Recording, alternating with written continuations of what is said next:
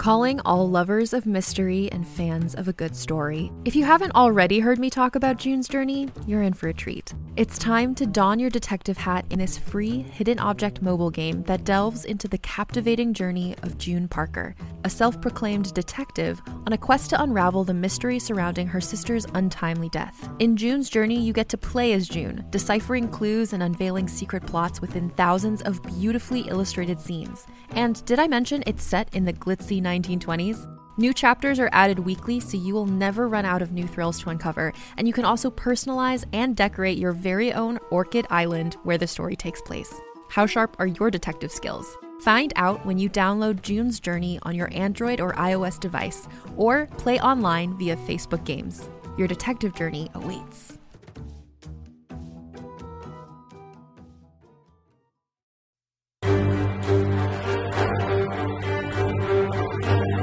Max Quick, Book 2, The Two Travelers, by Mark Jeffrey, read by the author. The sequel to Max Quick, Book 1, The Pocket and the Pendant, produced by Mark Jeffrey in association with Podiobooks.com. For more information on the Max Quick series or this podcast, please visit www.maxquickseries.com.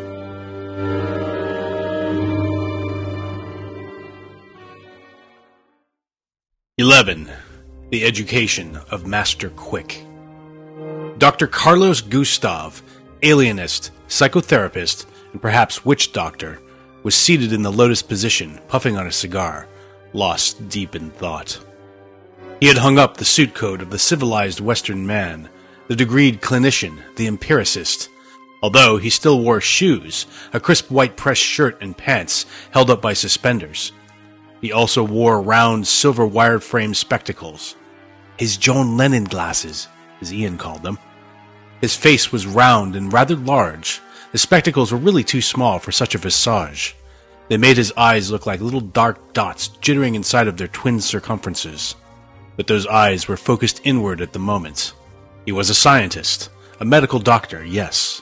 But he was also a medicine man, a shaman, a bender of the dreamtime. He began to sway as he sat there. There was something fetal about the movement, something mammalian. He was chanting, mumbling, smoking, and swaying all at the same time. The period of this human pendulum increased. Max continued to watch, mystified. Soon, Gustav's crossed legs began lifting off the ground at the height of each swing. And then he began to go up on one knee. First this side, then that. He was a human swing set, going higher and higher each time. Now his head began grazing the floor on either side. Just a little at first. Then Gustav's opposite knee would leave the ground for a fraction of an inch, and he rose into the air with only the side of his head supporting his weight for just a split second each time. And when he did so, his neck seemed to be made of iron. It did not bend in the slightest. And then he was perfectly vertical on either side of his traversals. His body hung in slow motion, upside down, while Gustav stood on nothing other than his head. Each time it was as though reality held its breath. Then finally he ceased rocking, and he remained still, inverted, suspended perfectly upside down on the tip of his skullcap. Little puffs of smoke escaped his mouth at regular intervals. Minutes passed. Max stared with mute amazement. "You may enter, Master Quick," Gustav said suddenly, startling him.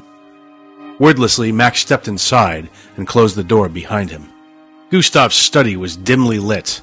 Max noticed that the single window had been covered with a large tapestry. Their impending studies together were apparently not for spectators. Gustav had also cleared all the furniture. There was only a single large circular rug in the center, with a large candle in the center of this.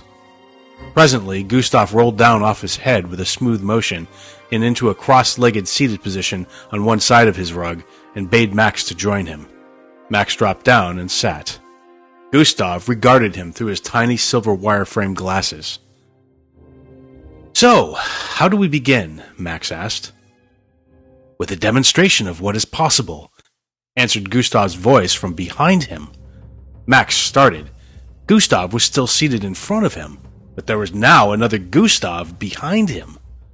Max gasped, and then did a double take to ensure both Gustavs were simultaneously present. Okay, which one of you is the real Gustav? We both are, they answered in unison. What? This is the beginning of what I'm going to teach you, the Gustav in front of him said. That limits that you believe are hard and fixed are not. Your first task is to simply understand this basic fact. There can be any number of me, said another Gustav, appearing to Max's left. Everything is always everywhere, all the time, said still one more Gustav, walking in from the right. There were now a total of 4 Gustavs. Location is an illusion, the seated Gustav said. The universe is fundamentally non-local at its core. Everything is everywhere. The other Gustavs abruptly vanished. You can be in several places at once because you already are. The oneness of all things dictates that this is so. The trick is to realize it deep at the bottom of your mind, not as an abstract concept, but as something you fully expect as part of your everyday reality. Max was astonished. Are you using an omphalos? Gustav looked as if he had just been insulted. Pah! Of course not. Those are mere crutches, artificial personal power. The Nuberians are hooked on them like a narcotic. When we are finished, you'll never need an omphalos again. You will be a human omphalos. Because I'll know for myself. I won't need the influence of an omphalos to reach the necessary state of awareness. Gustav nodded. Yes, exactly. And know is a good word for it. Far better than belief, which implies that you've merely convinced yourself of something that at some level you know isn't true. Yes, know. An omphalos is like a tuning fork. When you get near one, your thought vibrations naturally start to resonate on a subconscious level with the vibrations inside the jewel. But once the omphalos stone is withdrawn, its effects cease immediately. Thus, ordinary individuals can temporarily gain the reality-bending powers I will teach you to use on your own. But these stones are for the lazy, those unwilling to do the hard internal work required, and ultimately they make you weak, reliant upon them. Well, I've had plenty of experience with omphalos, Max said. You know, the pocket, whooshing, the singular eye, etc. I know that the jewels do work, but I still don't really get why. No, wait, hear me out, Max said, waving his hand, before Gustav launched into a windy explanation. I know that it has something to do with me somehow. It's about my state of mind. I figured out that much over the last 5 years on my own. For example, if I use the omphalos bracelet Enki gave me, I can whoosh without the pocket. That's some progress, right? Gustav nodded.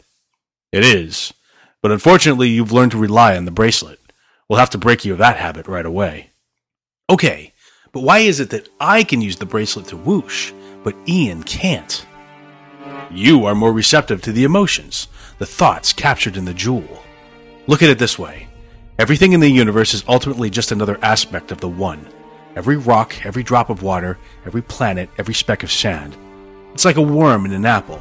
A bug living on the surface of the apple might see the tail and the head of the worm popping out at 2 different places, and conclude that there were 2 different creatures there. But really, there's only one worm, even though it seems like 2 distinct things on the surface. Everything in the cosmos is like that worm. Everything is one. Max sighed.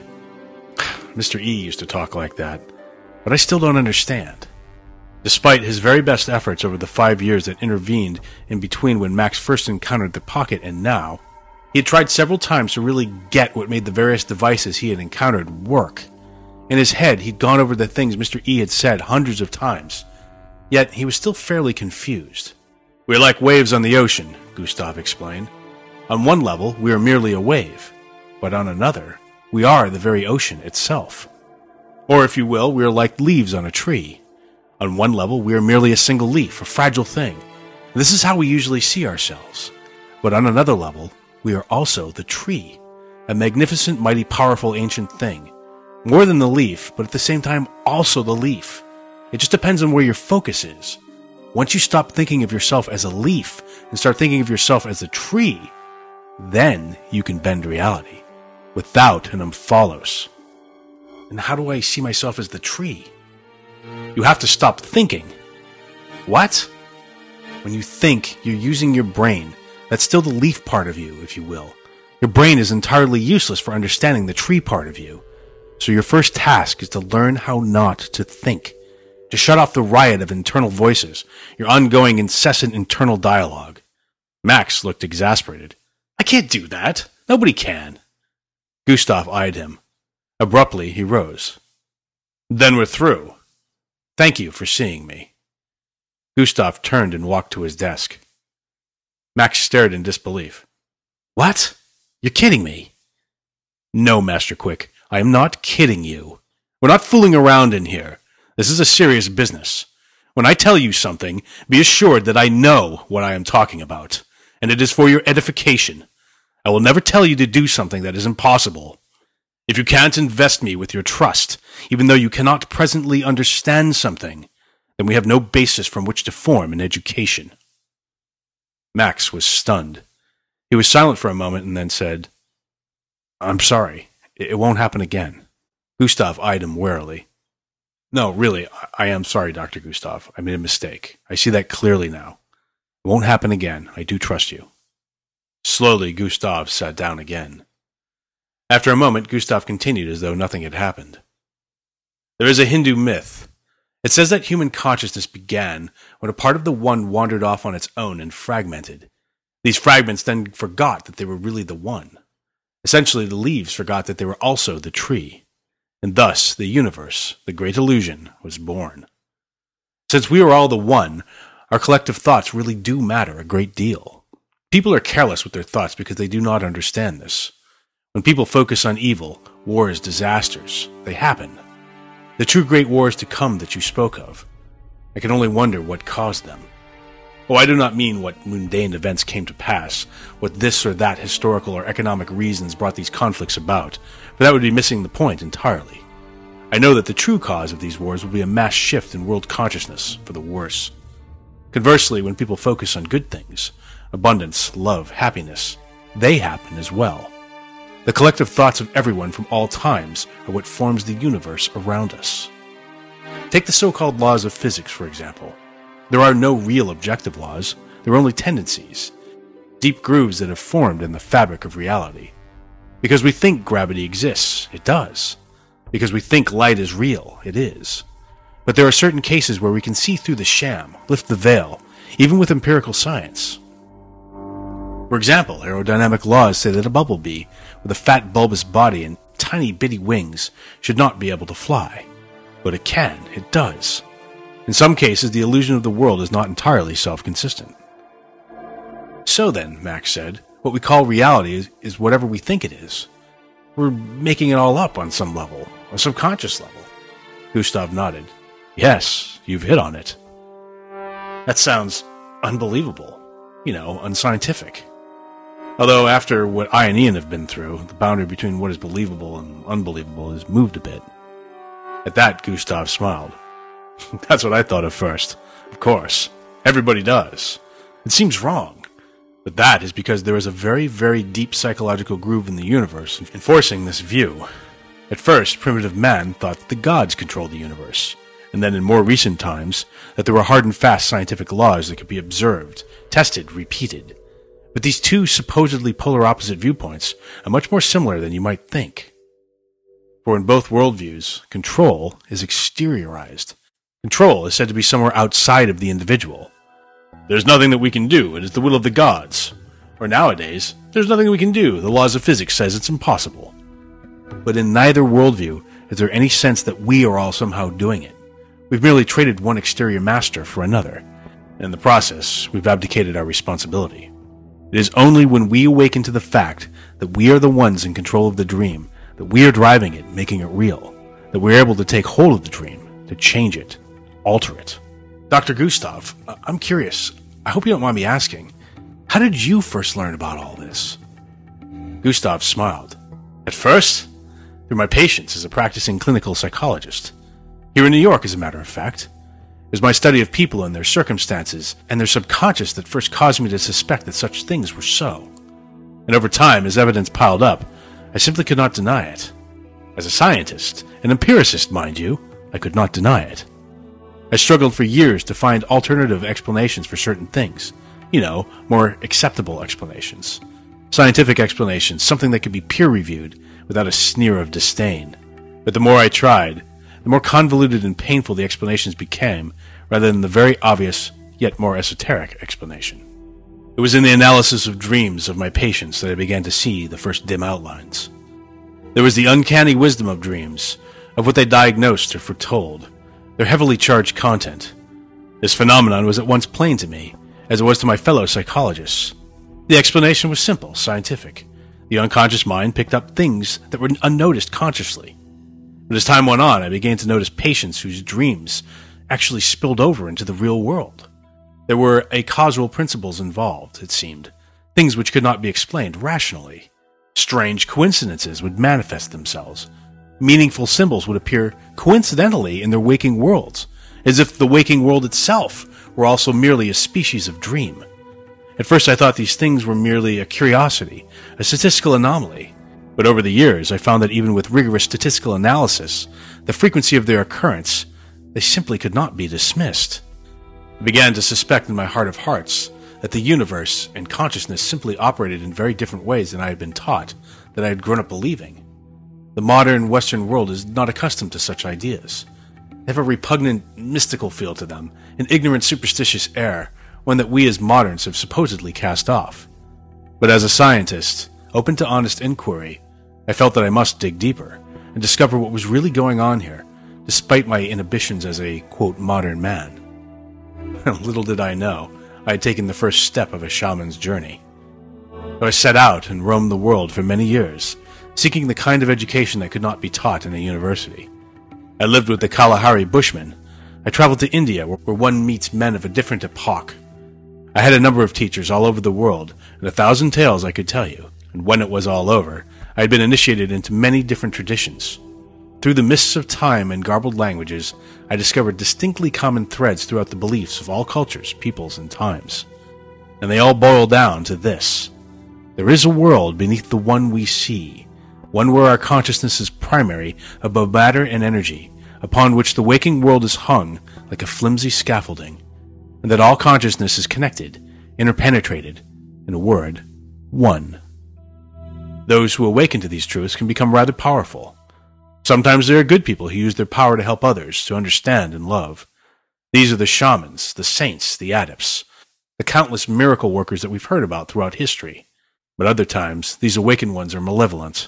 Their mastery of the universe makes them greedy, evil. Thus knowledge is neither good nor evil in itself. Power is only power. So do not mistake enlightenment for good. They do not necessarily go hand in hand. Max nodded slowly.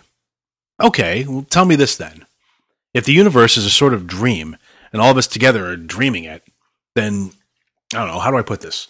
Then we are like outside of the dream, because we can't be dreaming ourselves, I don't think, right? Gustav nodded. Consciousness exists outside of the material universe. It is not part of it. Rather, it intersects it from the outside. That much, at least, is clear. Foss Sang, the 7th century Buddhist who founded the Hua Zen school of thought, said that the entire cosmos was implicit in all of its parts, an interlocking network of jewels, reflecting each other infinitely. Everything is connected, every place is the same place. All interpenetrates all. To demonstrate this to a student, he once hung a candle in the middle of a room of mirrors. He then placed a polished crystal in the center of this room, such that it reflected everything around it. This, he said, was the true nature of the universe. Everything reflecting everything ad infinitum. It was a circle whose center was everywhere. This vision of the cosmos as a bunch of mirrors reflected one another reminded Max of Casey and her talent with mirrors. He sensed a connection, but he couldn't grasp yet what it was exactly. Okay, Max said.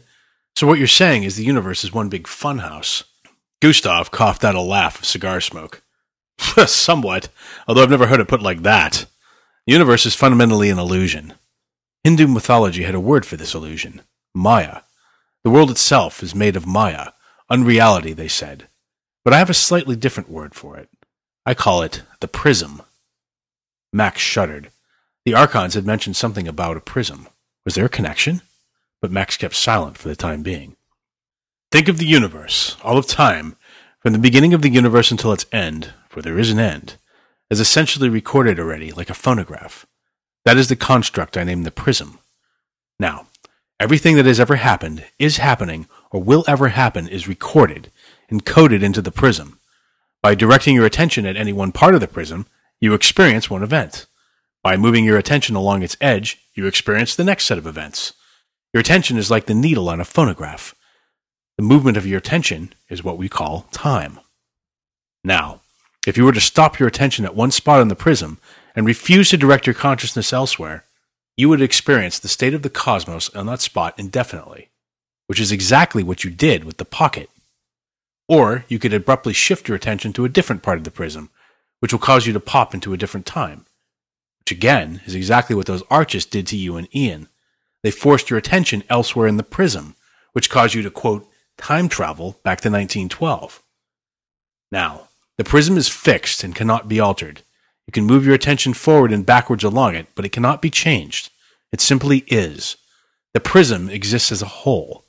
Time, reading different parts of the prism sequentially, is just a habit of consciousness, one of those grooves that have formed. And this is why the tyranny of the page is absolute. History cannot be altered. It is also why time is meaningless, why it is an illusion. Okay, Max shook his head, struggling to internalize all this.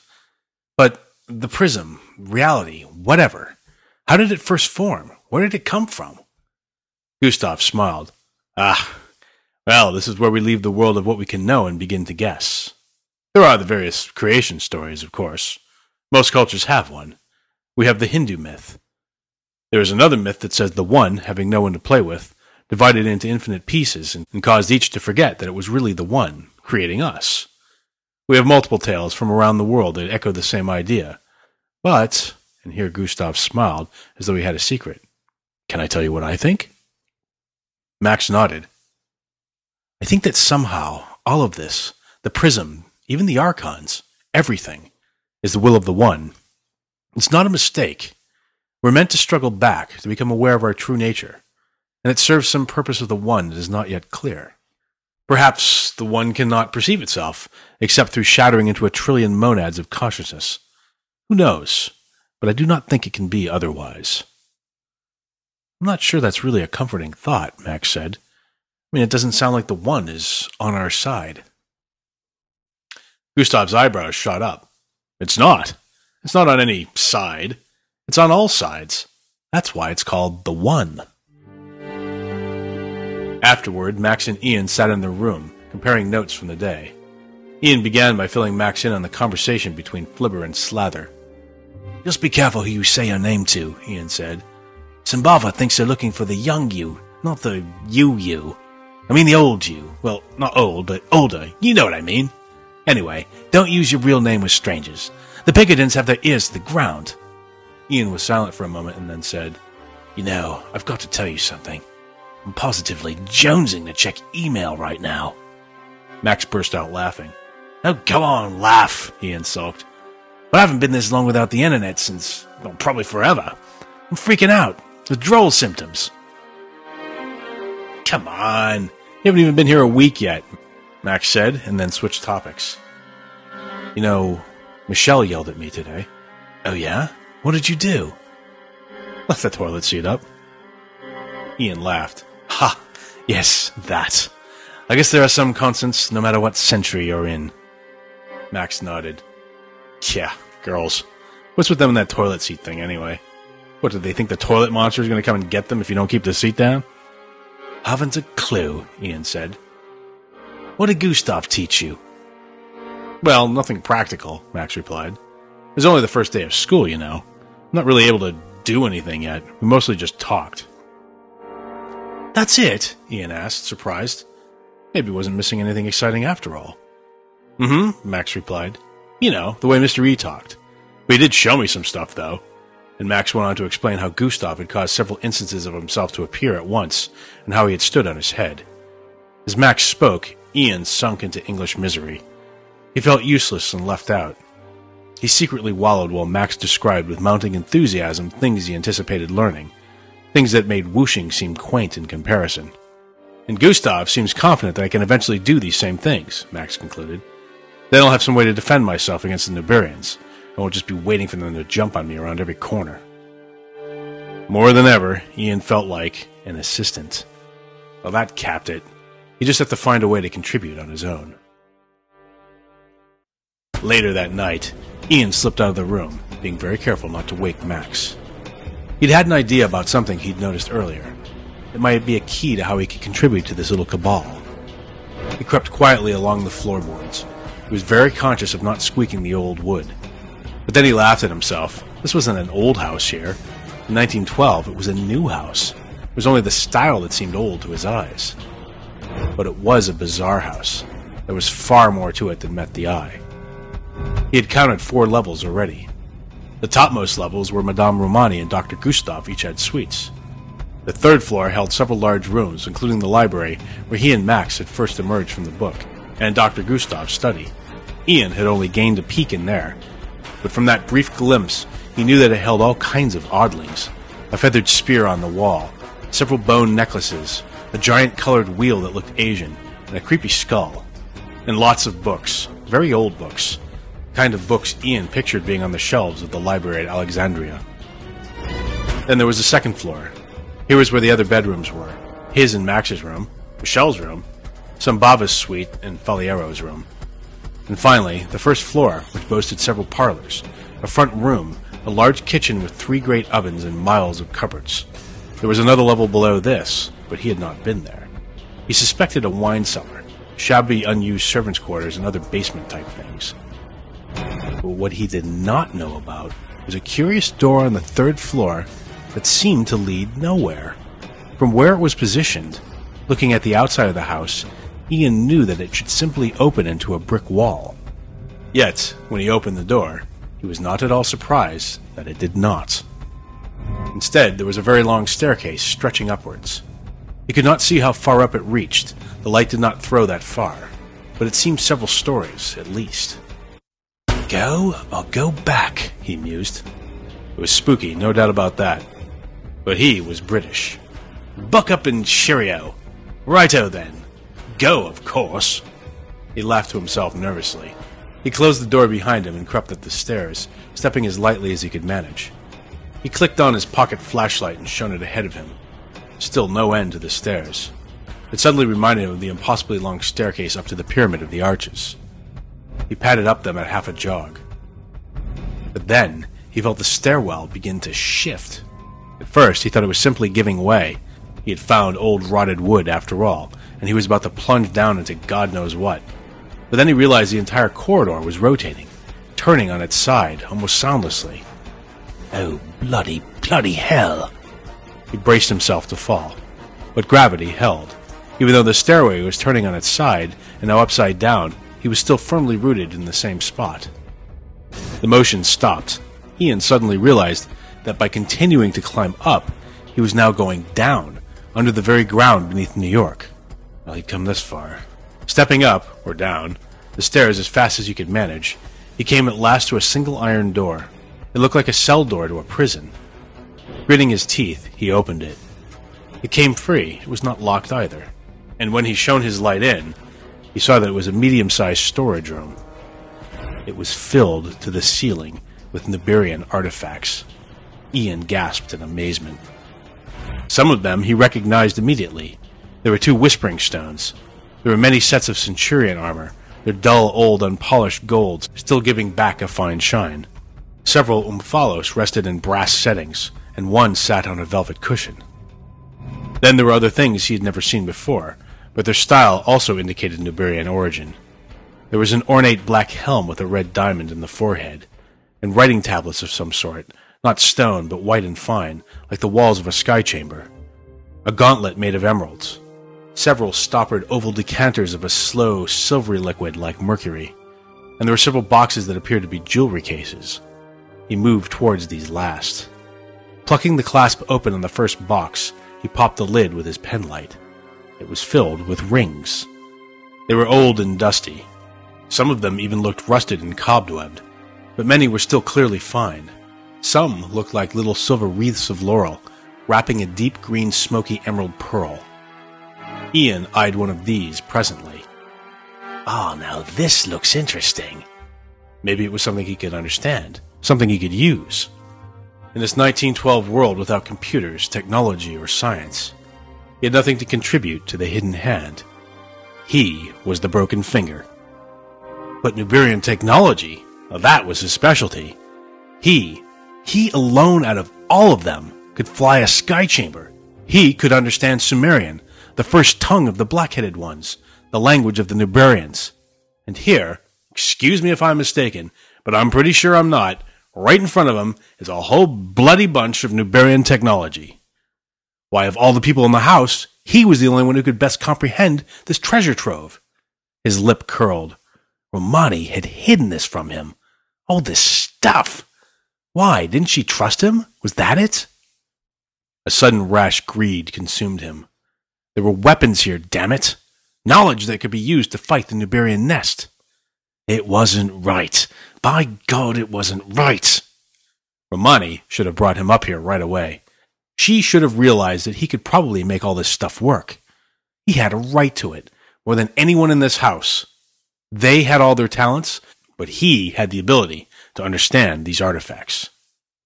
Ian reached out and grabbed one of the rings. He slipped it on his finger. For a moment, nothing happened. Ian admired the emerald jewel adorning his hand. The silver metal leaves swaddled the deep green pearl and glinted a dull off-white color. The gem itself was dead as the eyeball of a rotting shark. But then he felt a sharp jab of pain in his finger, just under the ring, like he had been pricked by a tiny thorn. He sucked air through his teeth in a jolt of surprise and said, "Ow! What the hell?" He thought that the sliver of pain would quickly subside, but it did not. Instead, it only throbbed more